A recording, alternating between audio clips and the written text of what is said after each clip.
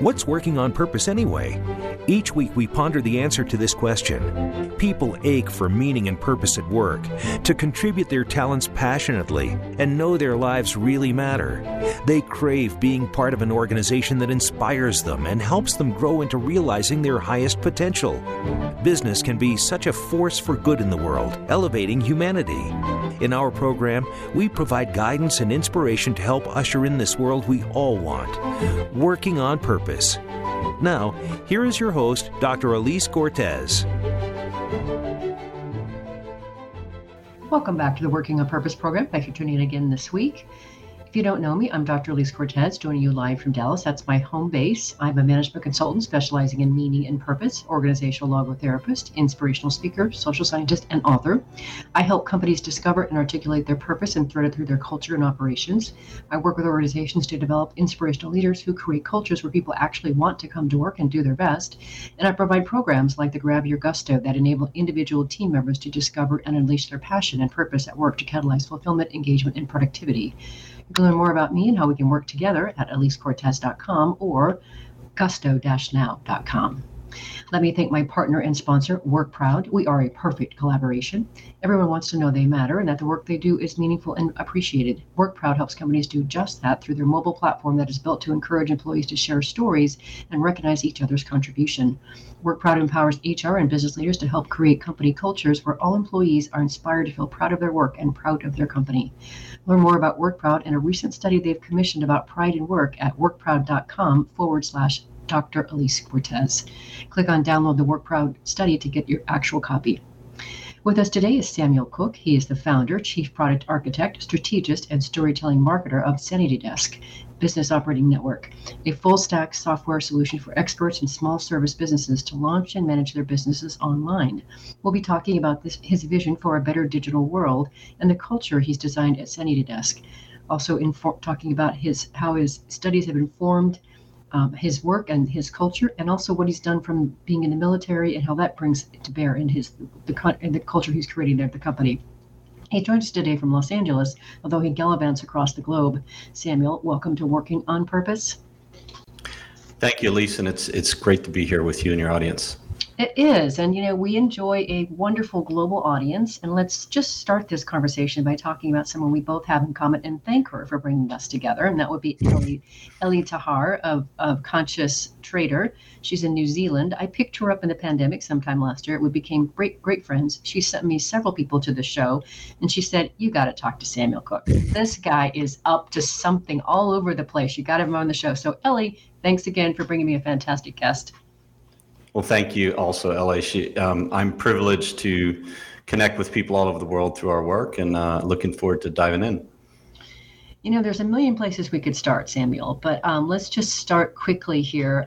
First, the very fact that you went to West Point is just so impressive in and of itself. I know that was years ago, but would you start by just telling us kind of the journey of why did you go that route? Why the military route? Why West Point? What was that about for you? Well, I was born in Belfast, Northern Ireland. I was the third of 5 children. My father was a history teacher, and this was something that as 3 out of 5, you have to learn how to get enough attention for food and precious resources in a family, regular middle-class family, growing up in a not so well-off society as Belfast was at that time. And I learned very early that if I talked about history, I think my grandfather was visiting during the Falklands War, which I was about 4 years old at the time. I started commenting on the news. And my grandfather, who used to like to turn off his hearing aid, was saying to my father, this one's a little bit intelligent. You might want to pay attention to him. So I think at that point, my dad, who would pass off child raising to my mom, would speak to us once we had something intelligent to say. So I grew up studying history at the feet of my father, who was a history teacher, read a lot of Winston Churchill, and probably my favorite historical figure growing up. And when I moved to the U.S. at 10 years old, I dragged my parents out to see all the Civil War battlefields. So then I think at the age of 16 or 17, I realized West Point still existed. It wasn't just some history book artifact. And I remember my brother telling me, that's where the best, most talented young people go. And I got curious by it. I had just lost the Louisiana trumpet competition. I was an avid trumpet player growing up, a musician. I thought I wanted a change of scenery. So I applied for West Point and focused a year of my life just getting ready for that application and got in. And I was from Louisiana, which there weren't as many strong applicants from that state because they try and keep it geographically balanced as many other states. But I got in and really had an amazing experience there, actually, in terms of the people I met, the education, the mentors, and things like that. But that was before 9/11 happened. I graduated in May of 2000. So it was different, I think, more innocent times to join the Army at that point. Mm-hmm. And what did you want to do with your career in the Army? At that point, I don't think I knew when I went there what I wanted to do. I think one of the most important decisions when you go to West Point, because the first year is really hard, is not why did you go there, but why did you stay? Why did you stick it out? And I think I stuck it out because I had this inkling that I was studying history at the greatest institution in the country to study history, taught by people who'd made history. And one of the mottos at West Point was, the history that we teach was made by the people we taught. And I remember that famous poster as I was walking around the history department. So I fell in love with history, which I always was as a child, but I confirmed, despite physics and math teachers wanting me to join. I was very talented at mathematics like my older brother. I decided to study history, which was an amazing choice. I think I really stayed there to study history. And I also had this sense going to West Point that in some small way I was fascinated by the opportunity to be part of history a little bit. And little did I know what that would mean when I graduated, but that was always, I think, just a desire to, in some small way, participate in shaping our society and our future. Mm-hmm. Mm-hmm. I'm going to come back to something that I find very interesting that I connect in terms of dots with your history learning as well as teaching. But before we do that, I do want to learn a little bit about the tours that you had, because I know those tours for you have left some understandably indelible impressions on you and given you experiences and helped you understand yourself in the world because of them. So share a bit about those experiences of serving and what you learned and what they taught you.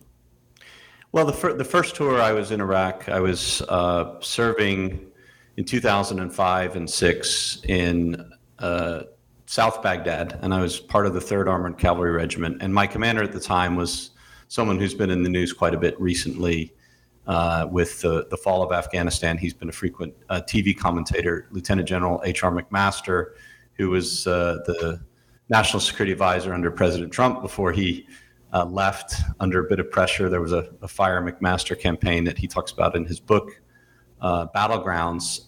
But he was very loyal. He was a very loyal, I think, public servant until the end. Tried to stay as much out of politics as he could. But when I served under him in Iraq, he had been a very famous Gulf War commander. Won the Silver Star for bravery for what his unit had done.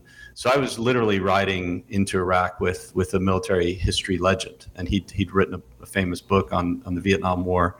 He was a legendary commander, and I'd served under him in Germany in 2001 when September 11th happened. He was my commander. We were preparing for the possibility of getting on a train and going to war at any time at that point. And when I went to Iraq with him, I went to South Baghdad, and that was very challenging. It was known as the Triangle of Death, and I was an S5 civil governance officer for the 3rd Squadron. And initially, it wasn't that. It was a bit quiet at the beginning because we'd made a lot of arrests when we went in there. But this was right after the Battle of Fallujah, and our squadron suffered a lot of casualties. In fact, my vehicle, or one of my patrols that I was on, got hit. A bomb destroyed one of the vehicles right next to me, and there was an interpreter that we had who was wounded. And it was a bit traumatic, and I understood at that point what it meant to feel guilty, right? I was the commander of that patrol, and someone had gotten injured because of a decision I'd made. And for good or for bad, I was responsible. And I couldn't imagine at that point the pressure you would feel as a commander when you had soldiers potentially dying under you, which that had very, very nearly happened to me on that patrol. And then we had a lot of casualties. I think we lost 13 soldiers in 55 days at one point. Yeah, and I didn't even know these soldiers at the time, but I was impacted by it. I think we all were, and I remember being quite emotional at some of the memorial services, and there's all kinds of emotions, anger, the desire to do something about it, and I saw at that point how long these wars would take, because soldiers get angry when they lose comrades, and they want to go out and direct that energy and that emotion into something that they view as productive, which might feel productive, but maybe it's not. In terms of cycles of violence take a while to unwind themselves, if ever. And I remember my second tour. At the end of my second tour, my commander called me into the office, and he said, "Hey, he said Rowdy Inman, one of the other commanders, was killed." And he explained to me what had happened. I remember walking out of the office, and I thought back to myself. I said, why am I not feeling this or crying or getting emotional about it? Compared to my last tour, I was crying over people that I didn't know who were in our unit who we'd lost. And I remember just realizing that I'd figured out how to numb, or to, let's say, paper over or concrete, drill.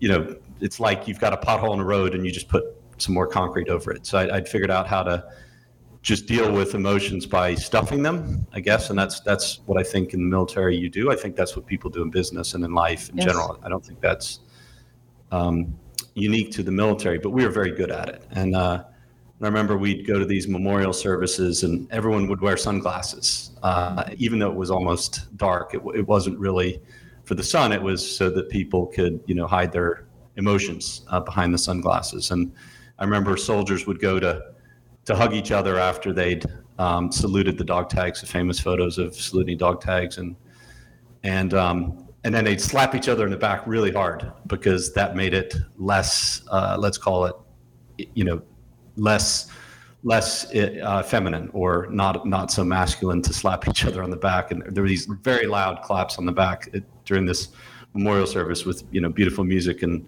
kind of some somber moments. So I think that was it was a very sad period. I was in charge of writing the letters back to the families for General McMaster and Colonel McMaster at the time. And, I'd get stuff wrong and there'd be some things. So he'd get quite emotional over mistakes in the letters, but really he was just emotional over the responsibility he felt as a commander. So when I went back my second tour, having observed that and basically been a part of all the casualty notification processes, visiting soldiers in the hospital, writing letters to families, to children of the families, I was quite intent on not experiencing that. And I remember training my soldiers quite relentlessly, probably a bit ruthlessly, before the second tour, just to try not to experience that. And luckily in the second tour, we didn't, my unit at least didn't have casualties, although I lost two fellow commanders who I knew quite well, who were peers of mine. But then there was other things that happened in the second tour in terms of, fighting. I was in charge of combat troops, so we had some fights with some enemy fighters that we killed, and that has a different, I think, kind of impact, which I didn't really process for a long time. I didn't really understand how that affected me and the soldiers involved in that, because we just tried to dehumanize the enemy a bit, because it made it easier to do that. So yeah, I think every soldier who's been to war suffers from three things. One is survivor's guilt, getting out of a vehicle right before someone else is killed, as happened to me in the first tour, and then the second tour, more like moral injury from killing, and seeing that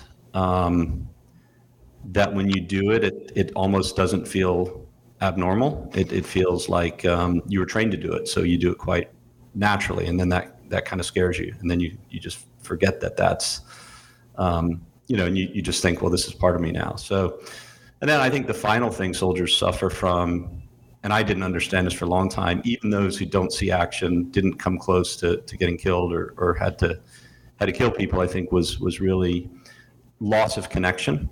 I don't think you'll ever be in an experience in your life where you feel more connected to a group of other people, that you can trust them. It's certainly not that way in business.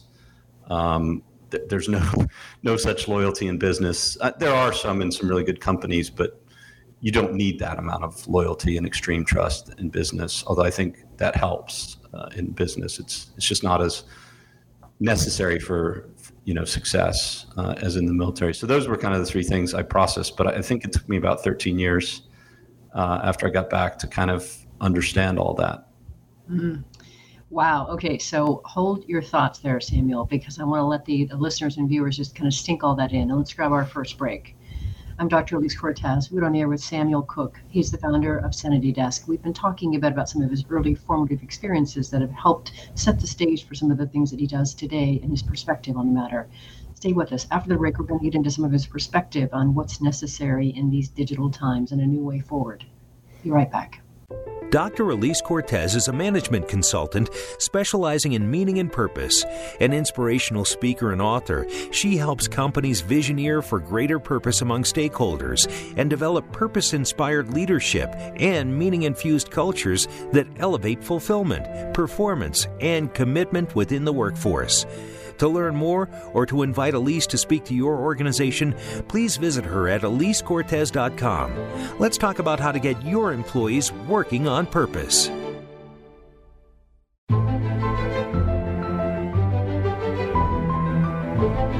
This is Working on Purpose with Dr. Elise Cortez. To reach our program today or open a conversation with Elise, send an email to Elise, A-L-I-S-E, at EliseCortez.com. Now, back to Working on Purpose. Thanks for staying with us and welcome back to the program. If you haven't heard me talk about this before, I would like to invite you to check out my book, Purpose Ignited, How Inspiring Leaders Ignite Passion and Elevate Cause. It's now on Amazon. I wrote that book to awaken the readers to their passion and their purpose, and then to inspire them to become inspirational leaders that actually lead their team to greatness and actually want to come to work. And the content from that book is what I use as a basis for my Vitally Inspired Leadership Program and the Grab Your Gusto program. If you're just joining the program today, my guest is Samuel Cook. He's the founder, chief product architect, strategist, and storytelling marketer of Sanity Desk Business Operating Network, a full-stack software solution for experts and small service businesses. A full-stack software solution for experts and small service businesses to launch and manage their businesses online. It's important to get that right. He joins us today from Los Angeles, California. I'm your host, Elise Cortez.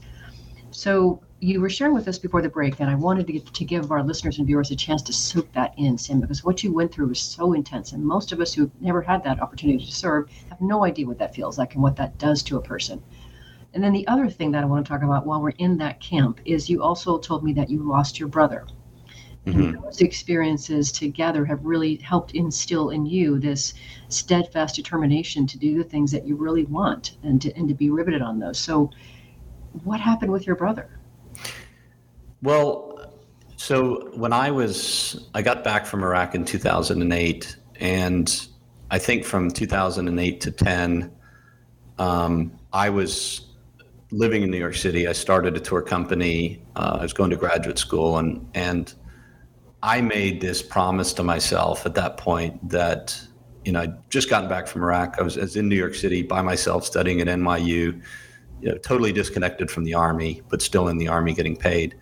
And I just made this promise to myself that, hey, I'm going to, do what I want to do in life and not delay it. And that's when I started a business while I was in New York City. And it was a tour company. And I did the tour company for a while, and I realized that I was fascinated by and obsessed with the internet marketing side of the business rather than the tour company. So I ended up transitioning to running a digital marketing agency. And at the time, my brother was living at home, and he was studying music. He was trying to be a composer.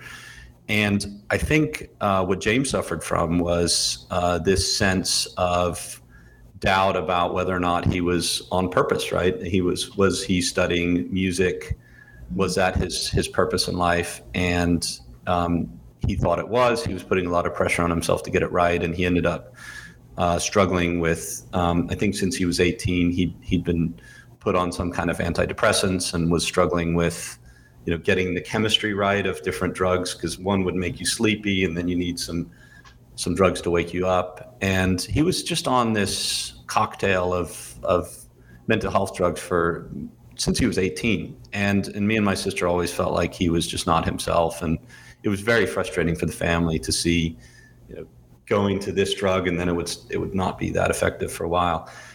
And I think this is kind of epidemic in society. I've done a lot of exploration on my own in terms of my own mental health. I think we all have traumas, not just from the military, but from any area of life. I think my brother's passing was more traumatic to me than maybe the military stuff. But at that point, I remember seeing him when I'd started my tour company. He needed something to do, or not my tour company, my marketing agency. He needed something to do, and he'd was doing the first work for my agency as an unpaid employee, doing some social media posts, and he got very excited because he felt like he was doing something worthwhile and he was contributing to a business that I was starting, and was probably what I was going to leave the Army to do. And he read a lot while he was at home with my parents. He would study all kinds of obscure texts and books. And I remember talking to him and I thought, man, sometimes he was just on some manic, that's almost probably like psychedelic type effects from some of these drugs. And he would say some stuff that I just couldn't believe it. And I was like, wait, I thought this was my little brother who wasn't that smart. And but he was really, I think when you get into music and composition, you reach into some other sphere where it's you have so much connection to this emotional sphere of the world that it can be quite painful. So he was on some mental health drugs that started to not work. They put him on a new regimen. He got high for a while on it, and then he just went downhill. And I remember visiting him at home, and I had this weird sense when I looked at him on the way out the door, like he's not well. And then 3 weeks later, my parents called me and said, James passed away on the way to the hospital. His heart stopped, and it wasn't a heart attack. It was something strange. And I was pretty upset. Obviously, I felt like, the mental health big pharma industry has not served us well. I think for a while, I wanted to pursue some kind of suit or legal stuff. And I just realized that, that's not going to bring him back. And it put the family through a lot of stuff. So, I was leaving the Army at the time. So I was kind of mourning the end of my Army career. I was starting my agency. I just broke off a marriage that was going to happen a month before my brother passed. And that's actually why I saw my brother right before I left. I was just, it was a tough year. It was 2013. And I think the trauma of those three things, mourning the end of your identity as an Army officer, mourning your brother's passing, and mourning a relationship that didn't work was it was tough. And I remember I was so happy to be finally leaving the Army because I'd done what I wanted to do in the Army, and I felt like digital media was the future for me. But then, these things had happened, and I was very aware of the trauma from those things. And I was very aware that I was also carrying forward for my brother. One of the things General McMaster used to say at the memorial service, and I remember the speeches he would write, and I'd help him edit the letters. And he said, let us live a life that, will make their sacrifice not in vain, for the freedoms they fought to preserve. And I felt the same way about my brother, which was, I think for a long time, I felt that, there's always survivor's guilt you go through where, I thought maybe me getting him excited about the opportunity helped deteriorate his mental health. And I think for a long time I held on to that. But then my mother told me, she said, he was not well for a while. The year before, we didn't really tell you what we were going through caring for him. And I got this new perspective, which was maybe he had, and I remember working with a coach to work through this, I think 3 or 4 years later, he said maybe he just had that one final kind of revelation, hey, Sam's got this, or, he's going to do something with what he was passionate about in the world. And James was passionate about art and people doing, great, beautiful things in the world through music, through great literature. and stuff like that. So I was just, passionate about helping that community with my agency and now with our software and this kind of creator teacher class, where both my parents are teachers and helping people who educate others and create beautiful things in the world go forward. So I've got this new kind of perspective that, he was just happy at that point and he was able to kind of move on. And I think in all these things, it's how you frame it and how you can't change what happened. I can't change the fact that he passed. I can't change what happened in Iraq, but you can make the story productive, right? In terms of how you view that event in your life, and that's all you can do.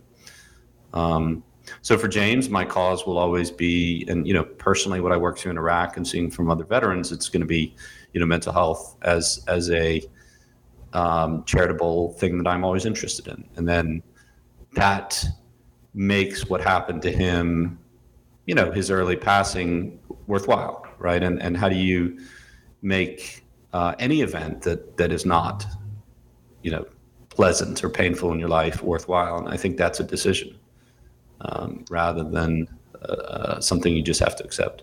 Mm-hmm. Logotherapy tells us, which I'm a logotherapist, tells us that's exactly right. So we get to choose our interpretation of that event.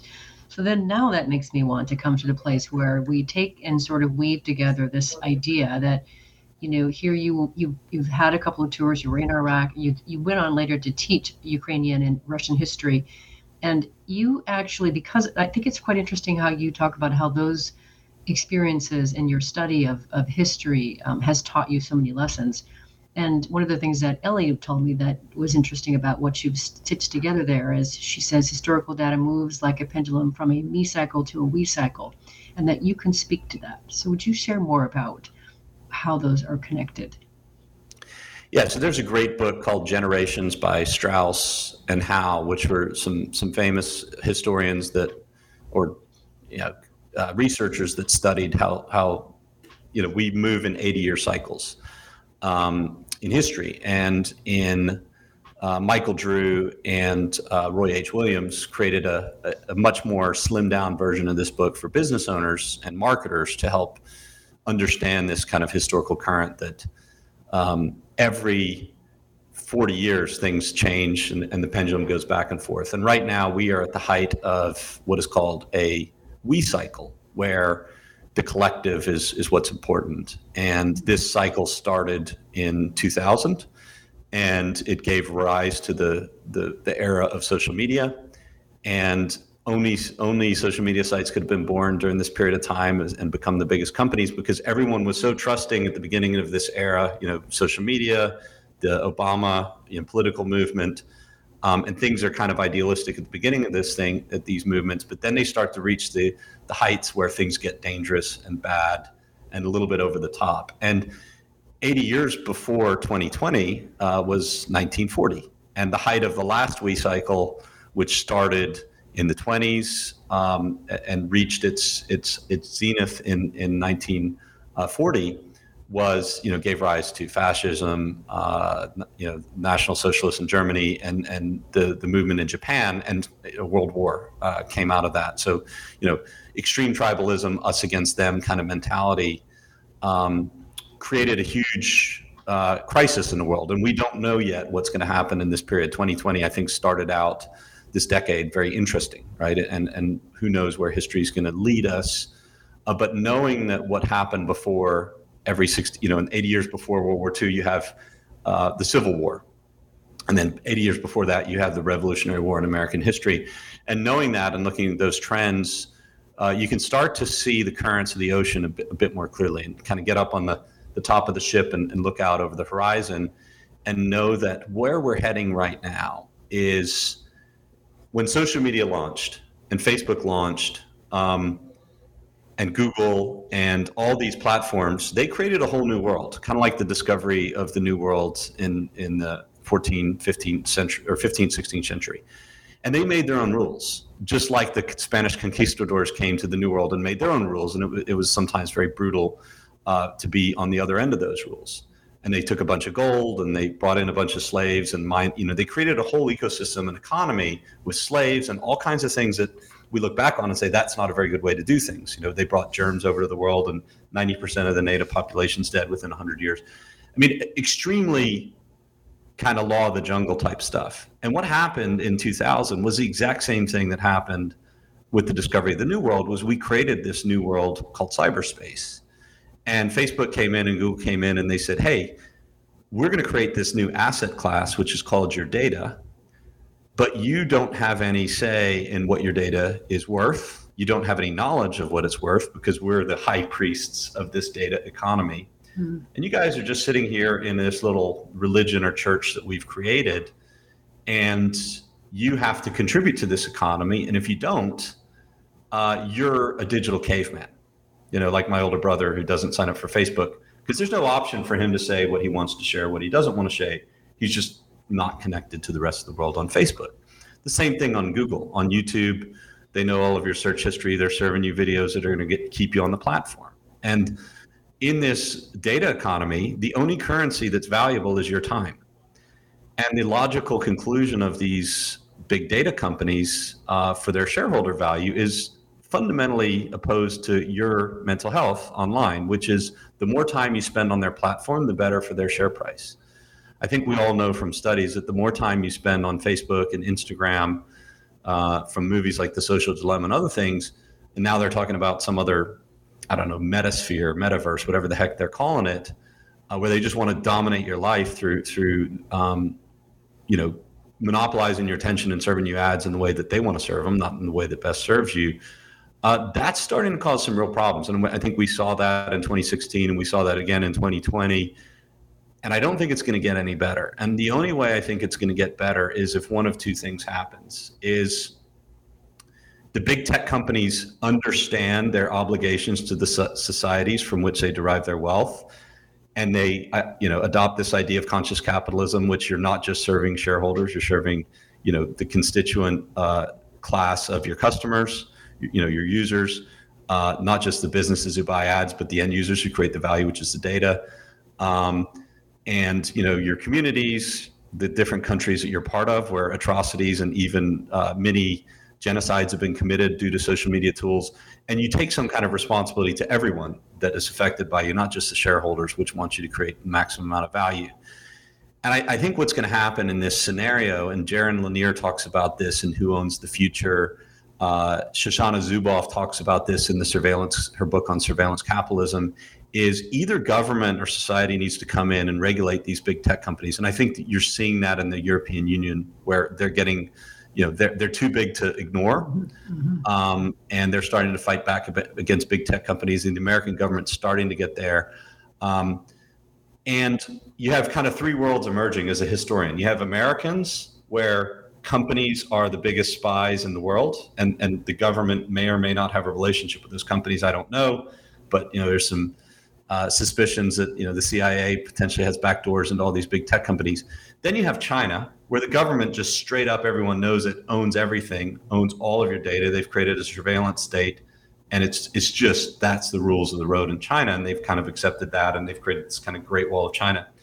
And then you have this kind of weird middle in Europe, of all places, where Europeans, they're big enough and wealthy enough to fight back against big tech if they get their act together.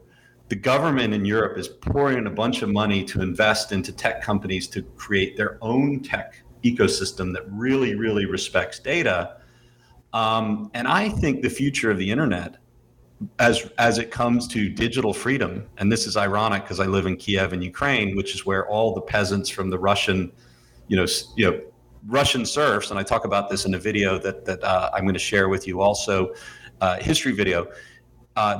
When we're like on Facebook, we're just like Russian serfs in in the early 19th century, where you have no property rights, right? You have this digital piece of real estate, which is your profile online. You have value that you create for the ecosystem, and all of it's given away, packaged and sold to advertisers, and then they use that to manipulate your activities, political, buying cycle, and all that kind of stuff.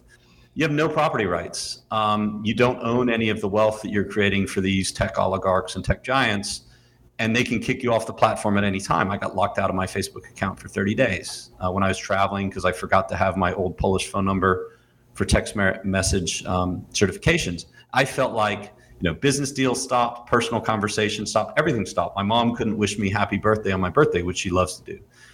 And I had no recourse, no court of appeal, nothing. It was just, hey, you're just a little serf on our plantation, our digital plantation. And I think that conceit, that extreme disdain for the end user by big tech is unsustainable. And I think the future is going to be created by companies that view their users in a different way and view the data that they collect from those users in a much better way in terms of privacy. If they resell that data, giving some of that value to the users who create it. Okay, awesome. And on that note, we've got to grab our last break here. That'll give us something else to chew on. Amazing what you're pulling up here, Samuel. So we've been on the air with Samuel Cook.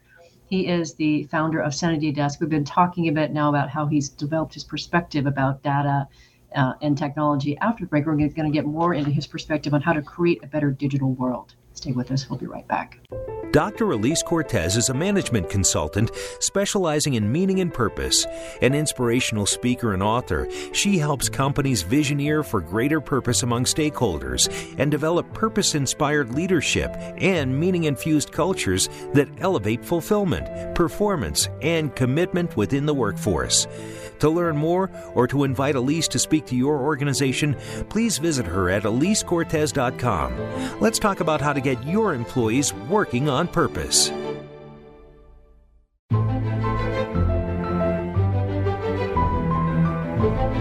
This is Working on Purpose with Dr. Elise Cortez. To reach our program today or open a conversation with Elise, send an email to Elise, A-L-I-S-E, at EliseCortez.com. Now, back to Working on Purpose. Thanks for staying with us and welcome back to Working on Purpose. I want to share with you some other news. I talked about my first book on the beginning of this. I want to share with you that today I have my second book coming out. It's actually now on Amazon. It's called Passionately Striving and Why. And I'm doing the book launch for it here in Dallas here in a couple of days. But what I'm so excited about is I'm so proud of this thing I could bust. Started 2 years ago where I went out and found 25 women from around the world to share their intimate stories of how they discovered their purpose, all the gory details, and how now they're serving from it. So we have this beautiful collection of these 25 stories. And the whole thing is called Passionately Striving and Why, an anthology of women who persevere mightily to live their purpose. So that's out. And that whole thing for me has just been like such a great thing to find all these women. So I'm proud of that. It's on Amazon. Find it. I'd love for you to pick up a copy and tell me what you think. If you're just joining us today, my guest is Samuel Cook. He is the founder, chief product architect, strategist, and storytelling marketer of Sanity Desk. We've been talking a bit about where some of his perspective has come from on technology, and now I really want to get into this whole notion of being able to put it all together, Samuel. So you're a history professional expert, you've taught history, you've served in the military, so you have this very interesting way of looking about how the past informs the future and where we're going. So I do want to hear about this notion that you talk about of being part of a new standard operating procedure and having a vision for a better digital world. So, and actually, Ellie says, before the current one hypnotizes us into the walking dead. Oh, that's provocative. Tell us more about that. Well, look, as I explained before, we are prisoners of an ecosystem that's been built that is purportedly serving us because it's free. But there's no free lunch in life. And if it's free, then they're extracting their money from you. In other ways. Now, this has happened for a long time. I mean, television for a long time was free, and then they put on commercials. But there's a particular ruthlessness to the model that we're serving now, where everything's hyper personalized, to be used against you. And you see this with, what keeps people online is strong emotions, right? And what's the easiest emotion to rile people up is hate, turning people against each other. And I remember during the pandemic in 2020, I was getting in arguments because I think we were all quite at our nerves end, in lockdown, isolated, or locked down with people we wish we were isolated from. There were kind of two extremes. And I was sitting there alone, and the only connectivity you had to social media. And there were just a lot of people that I really, really respected who I thought to myself, I don't like you on Facebook, but I like you in person.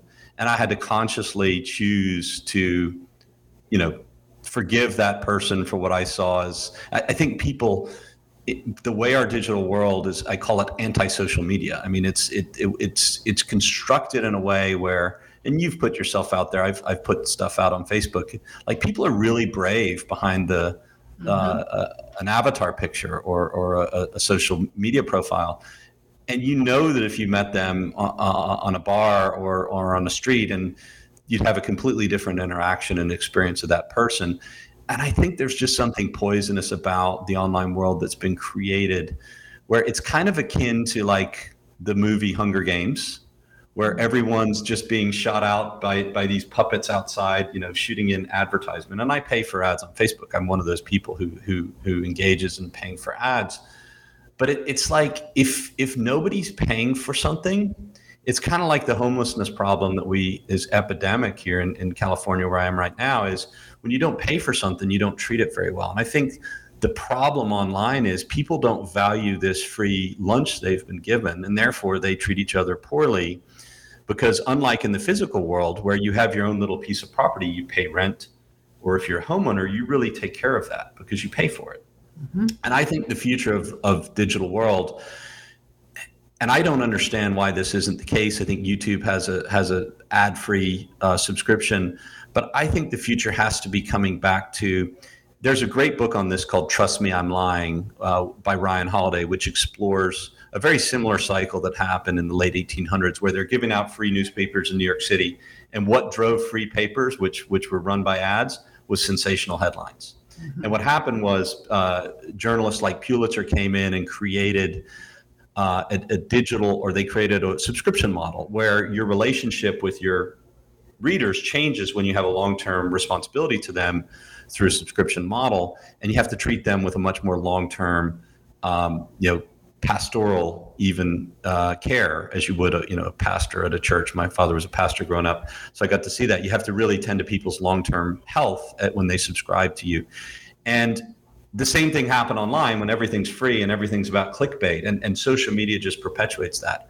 So I think the future is either going to be created by a bunch of new tech companies, I think, rising out of Europe, that are sick of the American toxic social media stew that we've created, to create a better online experience where privacy is respected. You don't have to sell your data. Like, that is an option. And if you do sell your data and you create value on that platform, people will get paid for that, some kind of universal basic income to be online. Because if they're going to automate all of our jobs away, like Andrew Yang says, and you can see that happening with the efficiencies of manufacturing and even artificial intelligence, hollowing out white collar jobs now, people still need to do something. And if they're going to be online and creating all this wealth for this elite tech oligarchy, why not share some of that with them? So I think the future is really going to move towards treating people who are creating all this massive wealth, that people are using to go to outer space and all these other places, as much more equal stakeholders. And I think with the labor movement history in Europe and all kinds of other things, which Americans would call socialist, but I would just call a different way of looking at the world that has created some great societies, if you happen to travel over here, is probably the future. I've got this strong feeling, and that's why I'm in Europe, in Ukraine specifically, where the talent pool is so rich. The engineers are better here per capita than anywhere else in terms of the value you get, the world-class talent. And this disdain for data theft and spying, which comes for people who lived under communism, and some really, they've seen from the last WE cycle, when stuff goes really wrong, how bad it can get, right? So they're scarred from that, and they're determined not to repeat that. And I think that's where the future is going to be created. Just like in the 50s and 60s, the beat generation started out drumming the beat about individuality, and then it turned into the 60s, and it was kind of idealistic. Then it got a little bit crazy with Michael Jackson and Madonna and the material world. Greed was the logical extreme of that movement. But there's got to be this move towards respecting the individual again that I think is going to come back. And I think that future is going to be created in Europe. A lot of European tech startups and American investors are going to be smart to bet on some of these undervalued and greatly undiscovered ideas that I think are coming out of a society that the Americans might have written off as like the old world. But I think that the future is actually going to be created here in Europe. Wow. Okay. So now, having said all of that, Samuel, How does all of this that you've experienced, learned, relate to what you're doing at Sanity Desk? So it's what you're doing at Sanity Desk. Well, at Sanity Desk, look, you've got one shot at life, and my perspective is this is the big idea I've arrived at the perfect moment of my life. So to make a big goal and to live a life that's worth living, for all the people that I saw who don't have that opportunity. So my goal is to make some small dent on bringing the world of business online back to where the balance is back in favor of the small business owner, right? Because right now, as a small business owner, I think Shopify is one of the good guys out there where they're putting the power back in the hands of small business owners who sell physical goods. We want to be what Shopify is for the physical goods world to the experts economy, right? So we are the place where you can go for free, set up your entire business, don't pay anything until you start getting some traction online. It's just simple, easy. You own your data, everything's secure, and we give you the tools that big tech has given to you on Facebook, but unlike Facebook, you own your property on our system. So you pay when you start getting results and traction. It's a much more fair way for people to build their real estate online, creating hyper-personalized experiences for their end users so you can start to mirror that user experience that people are used to on Facebook, but they hate it because of what Facebook does with your data. So really trying to draw people out of these big platforms where you're just becoming part of a data machine, and really creating a world where small business owners can create amazing customer experiences for their customers and not pay a bunch of money at the beginning to get started. That's how we want to do it. And in the next 10 years, we want to put 100 million users on the platform.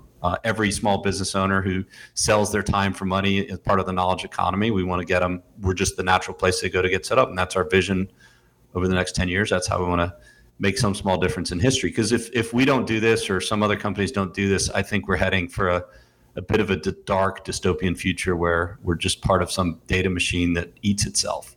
Mm-hmm. Wow, I love it. Totally up to something in life. Okay, we're almost out of time, but I got to make sure to have you talk about that you've been selected for the LA Techstars. What's that all about? And real quick, because we've got like 2 minutes left. I'm in LA. I'm in LA. We were, I guess, our vision resonated with Techstars. Matt Kozlov, the managing director of LA Techstars, selected us 12 companies out of 800 who applied. So we're in the middle of this. It's a 3-month, very intensive program, 13-week program.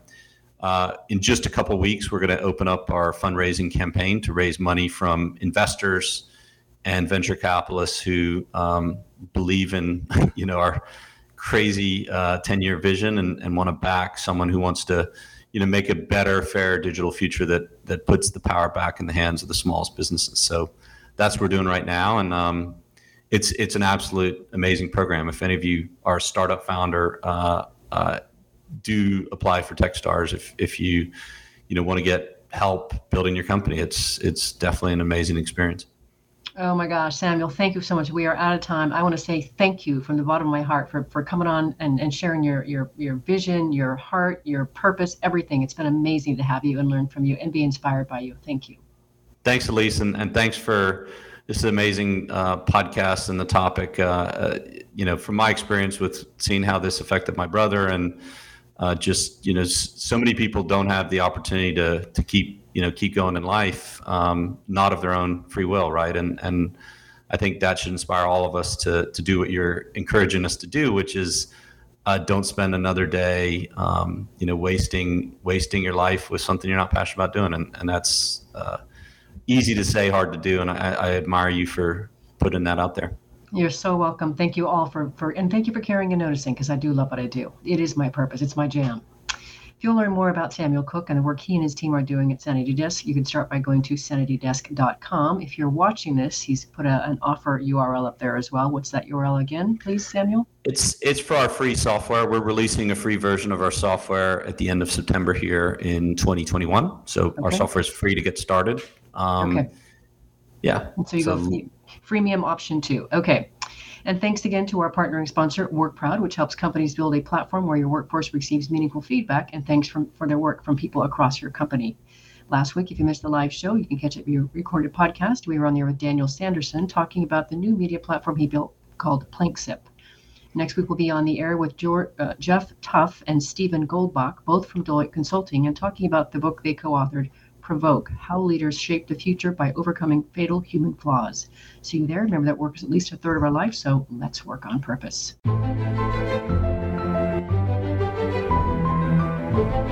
We hope you've enjoyed this week's program. Be sure to tune in to Working on Purpose, featuring your host, Dr. Elise Cortez, each week on the Voice America Empowerment Channel. Together, we'll create a world where business operates conscientiously, leadership inspires impassioned performance, and employees are fulfilled in work that provides the meaning and purpose they crave. See you there. Let's work on purpose.